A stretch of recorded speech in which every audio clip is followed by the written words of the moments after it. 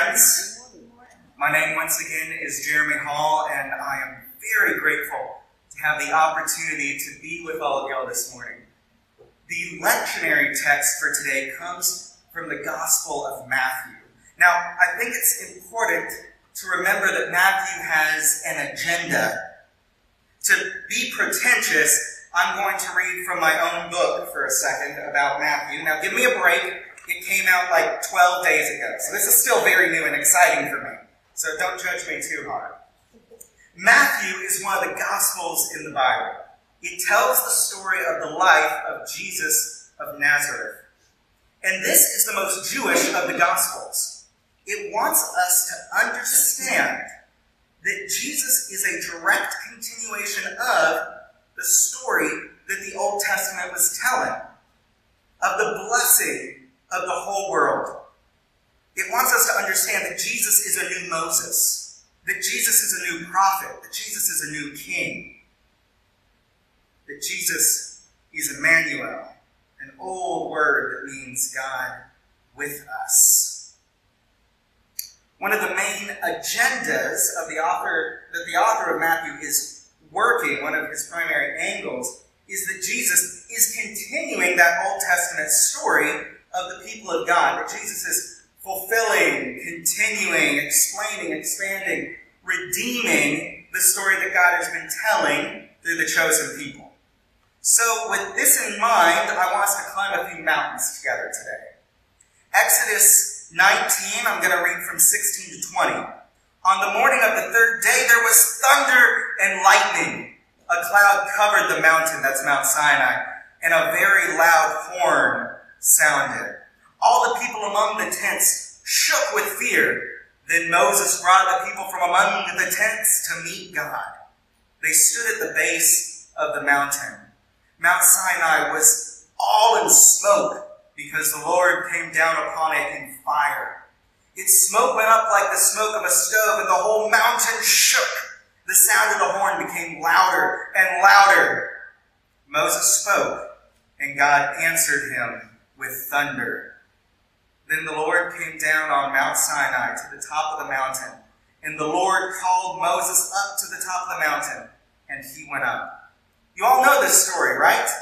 This is Moses going up the mountain to meet with God and receive the Ten Commandments. Moses, and just Moses, goes up the mountain. A quick aside, there's some brilliant ambiguity in this passage about who gets to go where and when and how far and what God wants and what Moses wants and what the people want. For being such a familiar story, it's a very complicated passage. If you want to test your reading comprehension sometime, you should try to diagram. Like, try to draw this chapter, try to figure out who's where, when. It's wild. But to be fair, if God just landed on a mountain, shook the earth, set the mountain on fire, and was speaking like thunder and trumpets out of a tornado, my writing might get a little wonky too. So Moses goes up the mountain, and he alone speaks with God, and he himself is transfigured. He shines like the sun from having been so close to the divine, and he has to cover his face to keep from scaring the people. Moses has a transforming encounter with God. Moses receives the tablets of the law and brings them as a mediator between God and the people back to the people of God. Moses brings the call to obedience to the people too. Exodus 19, 5 and 6, the Lord says, "Now if you obey me fully and keep my covenant, then out of all the nations you will be my treasured possession. Although the whole earth is mine, you will be for me a kingdom of priests, a holy nation." So, Moses encounters God, is transformed by God, brings the law, and calls the people back to obedience. Okay, tuck that away in your brain, and we'll circle back around to it. But now let's jump forward in the story about 700 years to the ministry of the prophet Elijah. That's Elijah with a J. Elisha is his disciple. I'm going to say it wrong at some point in the sermon. I just can't help it. So I'm talking about Elijah. 1 Kings 18, I'm going to read from 20 to 24. All the children of Israel and the prophets of Baal gathered together on Mount Carmel. And Elijah came to the people and said, "How long will you falter between two opinions? If the Lord is God, follow him. But if Baal, follow him." But the people answered him not a word. Then Elijah said to the people, "I alone am left a prophet of the Lord, but Baal's prophets are 450 men. Therefore, let them give us 2 bulls, and let them choose 1 bull for themselves, cut it into pieces, and lay it on the wood, but put no fire under it. And I will prepare the other bull, and lay it on the wood, and put no fire under it. Then you call on the name of your gods, and I will call on the name of the Lord. And the God who answers with fire, well, he is God." So the stage is set, right? The people of Israel have abandoned their covenant that they made with God at Sinai. They have broken the law. They have forgotten their calling to be a chosen people. They have shirked the cause of justice and have turned to worshiping other gods. So God sends prophets to call the people out and to call the people back. Elijah has been doing this work for a while now and has the opportunity here to challenge the priests of one of the foreign gods, a fertility and rain god named Baal, to a public battle on top of a mountain.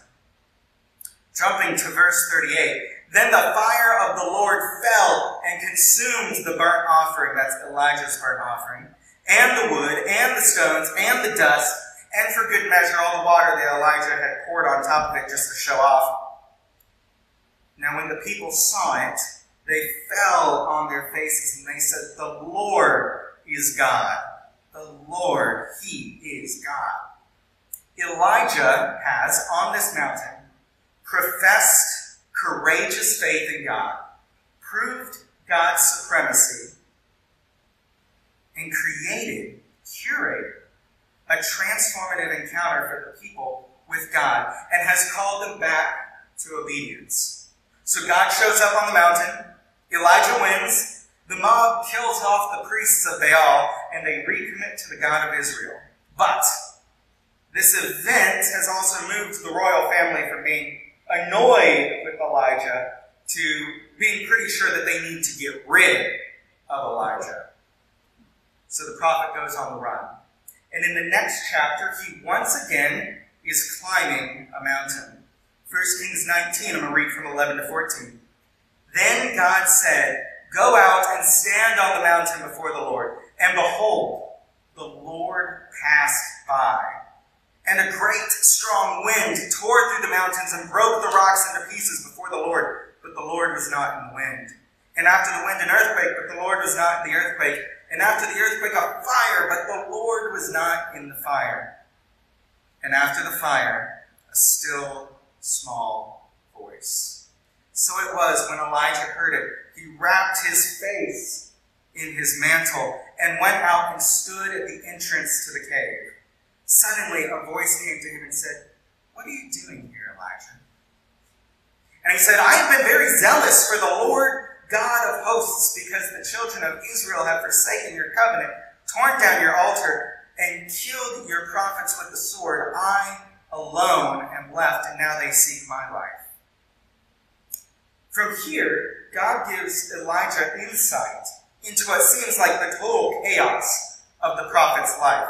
From this place of fear and anxiety, if we kept reading, we would see that God gives Elijah a path to follow and a sense of clarity and courage. It gives Elijah something to do. Elijah has had, like Moses, a personal, direct encounter with the divine. In both of these mountain encounters, God has revealed something of God's character to Elijah. On Mount Carmel in the previous chapter, God showed off God's power and zeal for his people. And now, here we see God's love for the prophet as the divine voice speaks tenderly to Elijah. Okay, so tuck that away in your brain, and we'll circle back around to it. But now let's jump forward in the story, something like 800 years, to the ministry of Jesus of Nazareth. In the chapter leading up to today's lectionary text, Jesus has had conflict with the religious leaders of his day concerning his identity and his ministry. The disciples have reached confessional clarity about who Jesus is. You're the Messiah. And Jesus has begun to talk about his coming death. From here, Jesus leads his inner circle, Peter, James, John, and us with them, up a mountain. Today's lectionary passage has us revisiting Matthew 17, the passage called the Transfiguration. I'll read from verse 1 to verse 9. Jesus took with him Peter, James, and his brother John, and led them up a high mountain by themselves. And he was transfigured before them, and his face shone like the sun, and his clothes became dazzling white. Suddenly there appeared to them Moses and Elijah talking with him. Then Peter said to Jesus, "Lord, it is good for us to be here. If you wish, I will make 3 dwellings here, one for you, one for Moses, and one for Elijah." While he was still speaking, suddenly a bright cloud overshadowed them, and a voice from the cloud said, "This is my Son, the beloved. With him I am well pleased. Listen to him." When the disciples heard this, they fell on the ground and were overcome with fear. But Jesus came and touched them, saying, "Get up and do not be afraid." And when they looked up, they saw no one except Jesus himself alone. As they were coming down from the mountain, Jesus ordered them, "Tell no one about the vision until after the Son of Man has been raised from the dead." Remembering our opening premise about the book of Matthew, the author of Matthew wants the readers to understand that Jesus is the fulfillment and continuation of the Old Testament. So what are we supposed to see here? First, we should be tipped off with the disciples. The disciples should see this coming too. As we climb the mountain, that we are headed for something big. God likes to show up on the top of mountains. Our shock at Jesus' transfiguration, his face shone like the sun, should in part be because we've seen this before. It's the same language from that Exodus passage. This is a clue that we are re-entering the Sinai story. Jesus looks like Moses in this scene. What other clues might we find that we're secretly revisiting Sinai? How about verse 5? Suddenly a cloud overshadowed them, and from the cloud a voice. At Sinai, the people saw God arrive like a cloud of smoke on the mountain, and God's voice was to them like the sound of thunder. How about clues that we're re-entering the Elijah stories? Just as Elijah was dealing with the adversarial priests who were in the employ and under the protection of the royal family of his day, Jesus is leading his followers into this event as it becomes clear that his conflict between him and the religious political leaders of the day is going to lead to his death. Maybe we could even see Jesus' movement into this space up the mountain as a retreat, like Elijah fleeing into the mountains, even if it's just for a moment of rest and prayer from the conflict. Like Elijah, when he goes to hide from Jezebel and her forces on the mountain where God would speak to him. So these clues should be queuing up our Bible brain. There should be some bells and sirens going off. And if these clues weren't enough, Matthew makes it explicit for us when Moses and Elijah show up. Matthew is trying to make a point here. Do you see it? Jesus is like a new Moses. Jesus is like a new Elijah. But more than that, Jesus is redeeming, expanding, continuing the ministry of these characters. Matthew wants us to see Jesus as a leader, a lawgiver, an intermediary between God and humans like Moses. as well as a prophet, a justice seeker, and a reformer like Elijah. And like both of these Old Testament leaders, Jesus calls us to a renewed life of obedience. Maybe this is part of what Jesus is talking about when he says that he has come to fulfill the law and the prophets. The Transfiguration offers us a glimpse into who Jesus is and what Jesus offers us and calls us towards. It reveals Jesus' power and supremacy. This is my Son, the beloved, with whom I am pleased. Just a few chapters ago, Jesus climbed another mountain and presented his law, like Moses. We call that passage the Sermon on the Mount. And now these teachings have been validated by the voice of God from a cloud. This is my Son, listen to him. Jesus, like Elijah and the prophets, is calling out sin and calling out injustice and calling us towards obedience and a newness of life in the kingdom of God. Jesus embodies the legacy of the work that God has been doing through his chosen people. As God promised to Abraham back in Genesis 12, God's going to bless all the families of the earth. And now we are invited to be a part of that story. We are invited up the mountain into the story. Jesus brings us up the mountain for this transformative encounter with the divine. Jesus invites us to join him in what he is doing in the world. The same way as God on Mount Sinai called the people to be his people, a holy people, a community of priests, that is, a people who shows the world what God is like, who represent God to the world. The same way that God on Mount Carmel showed the people and called the people to lay down their idols and enter a life of faith and obedience. The same way that God on Mount Hermon spoke tenderly to Elijah and told the prophet that his story was not finished and that God still had a purpose for him. Jesus has taken us up the mountain. Jesus has revealed himself to us in transformational encounters. Jesus has called us to a new life of obedience. Jesus has called us to a new identity as priests, people who represent God to the world.